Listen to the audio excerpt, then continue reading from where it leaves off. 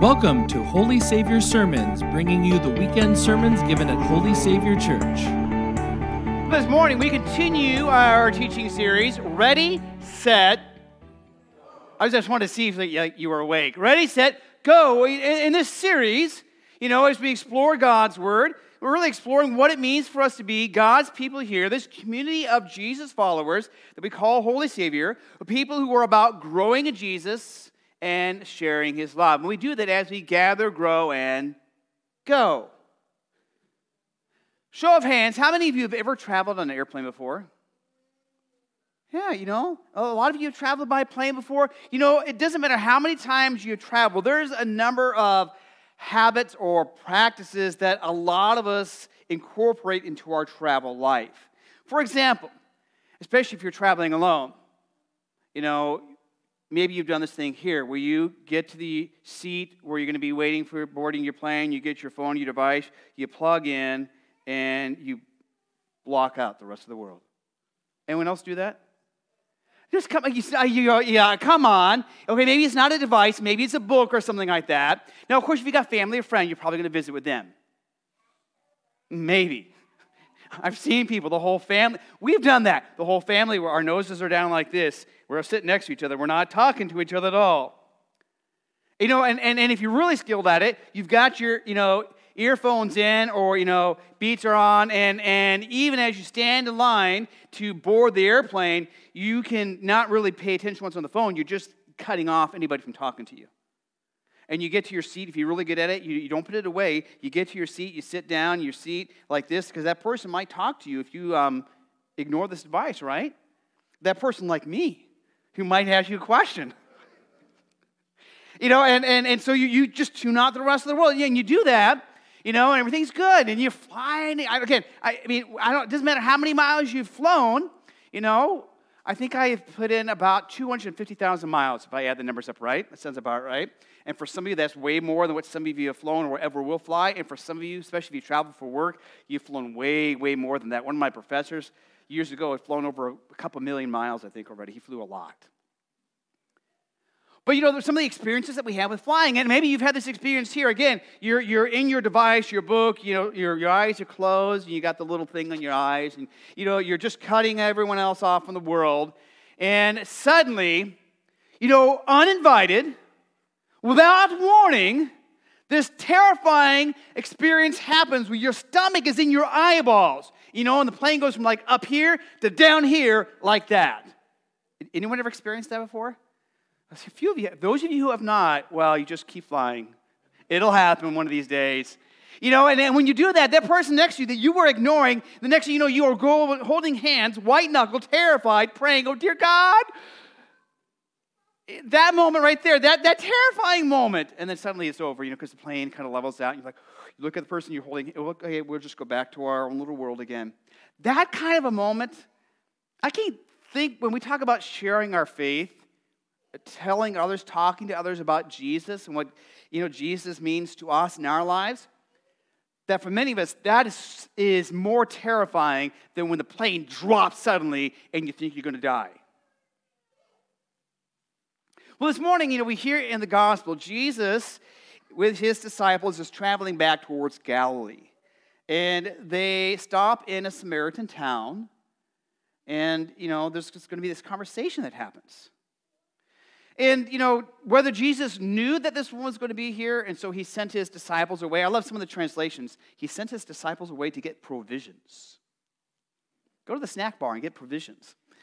They went to get food, or whether they just went to get food and then the woman came up, or maybe he saw her in the corner of his eye, but they're out of this picture here, and Jesus is sitting at the well. And what time of the day is it? Well, I'll tell you what. Let's read the text, make sure it's fresh in your mind. Let's read together.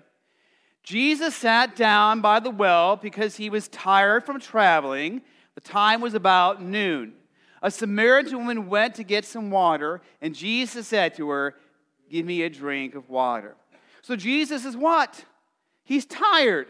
This is not the first time Jesus has been tired. And so, he sits down to rest. The disciples go off to get some provisions, some food.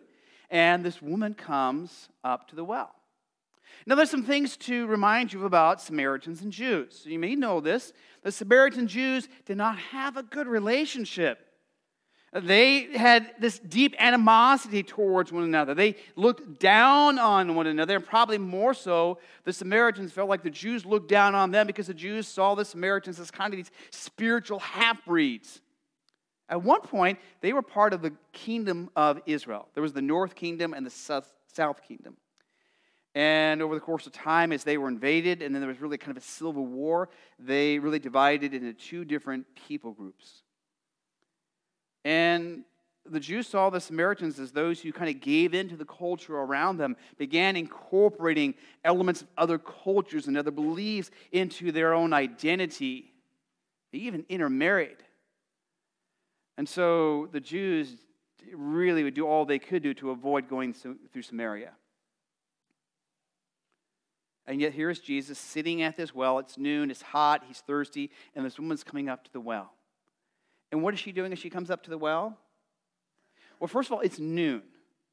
And so, when Jesus asked the question, can you give me a drink of water? She says, what? She had her earplugs on, and she was no, she didn't have any earplugs on. There's no earplugs those days. But, you kind of imagine, this is kind of what she was like. She was there at noon. Nobody went to get water at noon. It's a hot part of the day. She went there at noon because she wanted to do what? Avoid everybody, especially some Jewish man. And she's like, how is it that you, a Jewish man, would ask me, a Samaritan woman, for a drink? I mean, not only because you're a Jew and I'm a Samaritan, but you're also a man and I'm a woman. Just why? And, I kind of wonder, was she a bit inquisitive? Was she kind of sarcastic and snappy? How is it you, a Jewish man, would ask me, a Samaritan woman, for a drink? I don't know. I just match my brain. That's when I read it. I read it like that. Come live in my brain for a few minutes. No, don't. This is kind of a crazy place. That he has this conversation. And, and I imagine I think she gives him the water. She's like, ask the question. She's like, all right, I'll give you some water. And he's drinking the water. And the conversation continues as Jesus is drinking the water there. And he's like, well, if you knew the kind of, drink that I could give you, it's going to be something better than what you have. And she's like, are you better than Jacob? Jacob, who gave us this well? You guys know who Jacob is? Abraham, Isaac, Jacob, and who gave this well for his children, his grandchildren, for all their livestock. Are you better than him? Again, I think it's kind of a snarky remark. I don't think it's, pious. Are you better than our father Jacob? I think it's, so are you better than our father Jacob, are you? And Jesus is like, well, if you knew the kind of water that I could give you, you'd ask me for a drink, I'd give you water that is living water. Water that will quench your thirst. That you will be so relieved, so refreshed with this drink that you will never be thirsty again. Of course, she is thinking, oh, great, I'll never have to go to this well again, never be thirsty. And Jesus is thinking not physical thirst, but spiritual thirst. And the conversation, goes on as he's, they're talking, conversing. Jesus is drinking water. Maybe, he says more, and she gives them more water. And she continues beginning to get into this conversation with Jesus. And as they're conversing, they're talking about Jews and the Samaritans. And Jesus says, well, you Samaritans, you worship God on this temple. They have their own temple. And we Jews, we worship God in this temple. But then Jesus kind of, levels the playing field a little bit. He says, what, both groups can be wrong or misguided if they think it's all about the temple. Because ultimately, God's Spirit leads us to worship God in truth. To worship the Father in truth.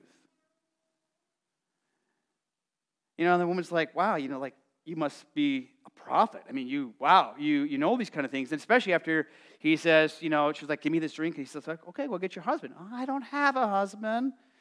And he's like, yeah, you're right, you don't have a husband. The fact is, you've had how many husbands? 5. And the guy you're with now, not your husband. Again, we don't have any details. We can make some assumptions about what that all means, but, Jesus, being Jesus, knows, and he calls her out on this. But in doing that, she's like, wow, you must be a prophet, because you see things that are not obvious. I mean, something was obvious because you're getting water the middle of the day, but the details of what Jesus knew. And then they start having this conversation about the Messiah. She's like, I know when the Messiah comes, that he's going to reveal all things. Then Jesus ultimately says, Now, right here, I am the Messiah, talking to you right now.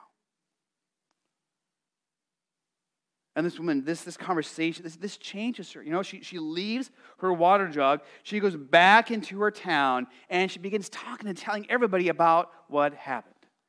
And she's asking the question, she's posing the question, do you think this guy could be the Messiah? Now, some things to keep in mind. Again, she was getting water in the middle of the day, which means she didn't want to have a conversation with anybody. She was kind of like sitting in the airport, facing the device, earplugs, or earplugs, earphones, you can do earplugs too, I guess, earphones in, ignoring everyone else, and now she's got to tell everybody. As we talk about, that fear that we have, I don't know for you, one of the greatest fears we have sometimes as followers of Jesus is kind of like having that conversation with somebody, whether it's a complete stranger sitting on an airplane, that's the kind of thing I do. Let's talk. Or someone you know. And a number of years ago, we've talked several times about this framework as a way that we can think about how we can converse with others about Jesus. Because sometimes we make it so complicated. Like you have to have 30, 40, 60, 80 hours of work, and study to be ready to share and to talk. But there's a real simple framework. It's a framework we've shared before. Before I put it up there on the screen, I'm going to see if you can remember what it is. It's 3 A's. Okay, just so I don't want to embarrass the people who do remember, and for the ones who don't remember, because some of you probably, we'll see. We'll put it on the screen so you know what it is.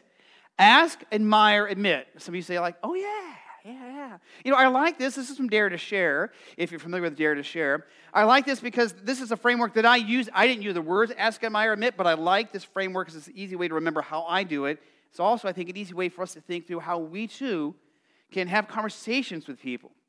The first thing that we do is we ask a question. And we ask that question, we ask a question to engage them in conversation. We ask the question to engage them, not to enrage them. Think about this. Jesus asked a question when he started the conversation, You ask a question to engage, not to enrage. You ask a question because you want to be curious about this person. You focus on, commonalities, not differences. So you ask a question. The other is you admire. You admire what you can about what they believe. That doesn't mean you accept what they believe. You may not say, hey, what you believe is right and what I believe is right.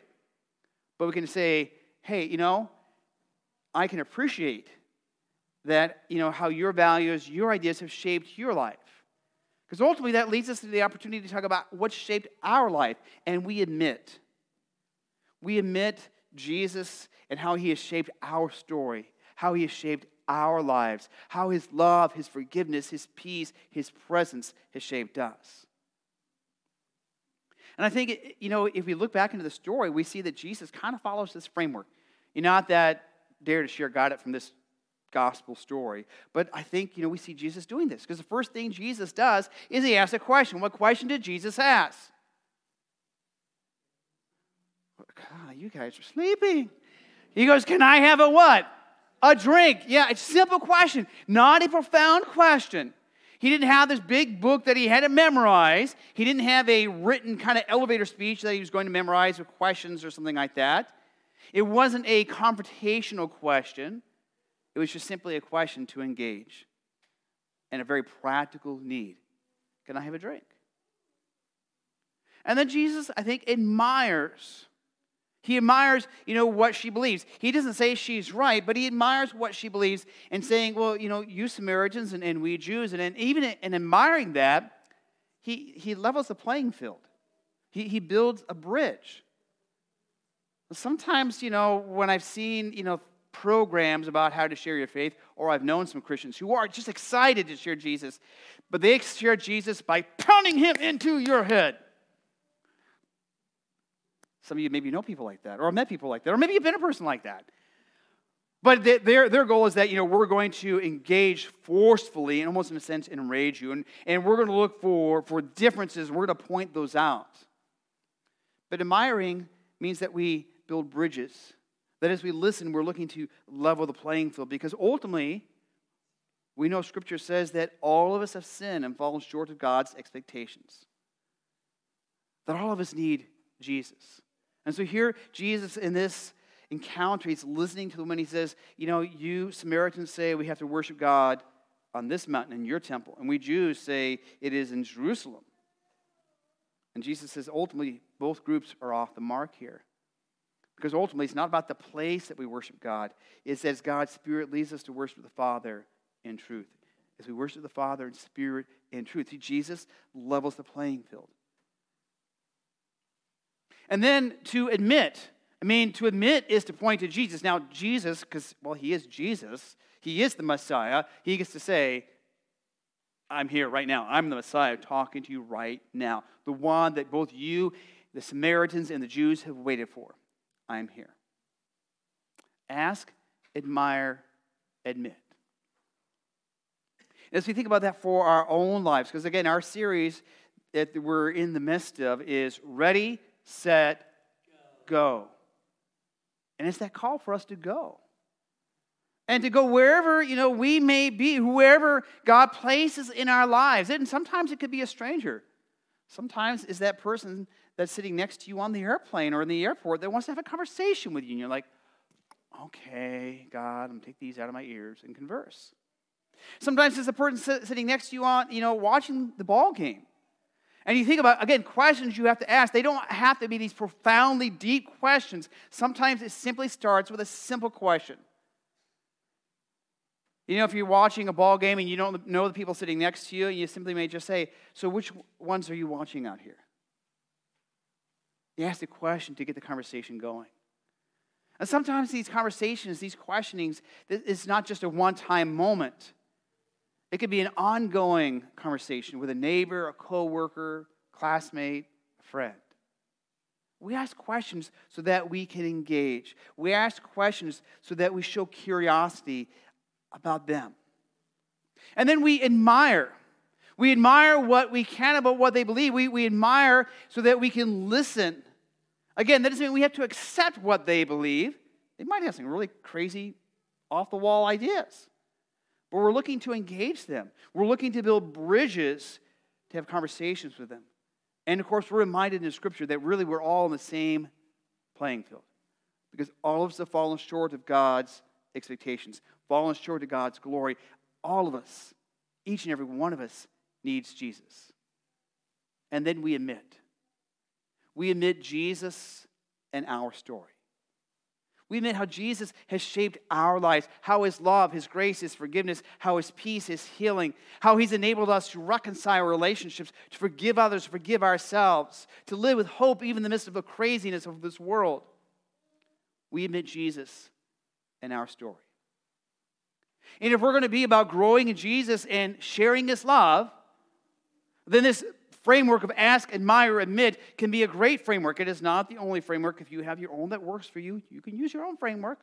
But the ask, admire, admit provides us that framework so that we can share Jesus' love as we encounter people each and every day. And as we do that, I'm going to give you a challenge. And the challenge as we go into this new week is this. This week, think about Jesus in your story. Take at least like 5 or 10 minutes, even if it's just today, and think about Jesus in your story. How has Jesus shaped your identity? How has He shaped your relationships with other people? How has He enabled you to forgive or to live in His forgiveness? How has He helped you overcome struggles and tragedies and brokenness in your life? Jesus in your story, because your story and my story, while there might be similarities, our stories are always different. But that's what makes your conversation with someone unique, is that your story is your story. And your story is Jesus in your story. So again, take some time to this week, at least 5 or 10 minutes, even just today, and think about Jesus in your story. And then next week when we're back and we're gathered together again, we gather again for worship, we're going to explore that a little bit more. We're going to help you kind of put some framework for how you can see Jesus in your story and kind of think through, if I were to share my story, how would it naturally flow from me in a conversation that I would have with somebody else? Let's pray. Lord God, we give you thanks and praise for the gift of this day. And Lord Jesus, we give you thanks and praise as you had this conversation with this woman at the well. Lord, as you revealed to her in that conversation, her own brokenness, a need for a Savior, and it reveals yourself as a Savior. So we also know, too, that you call us to be willing to have conversations with others, to, through our words and our actions, share your love. And Lord, that is a love that we have experienced so many times in our lives. Sometimes, Lord, we take it for granted. We don't think about it a whole lot. But Lord, there are also those moments we especially think about how your love has shaped us, how your grace and mercy poured out into us through your death and resurrection, Jesus, makes us who we are.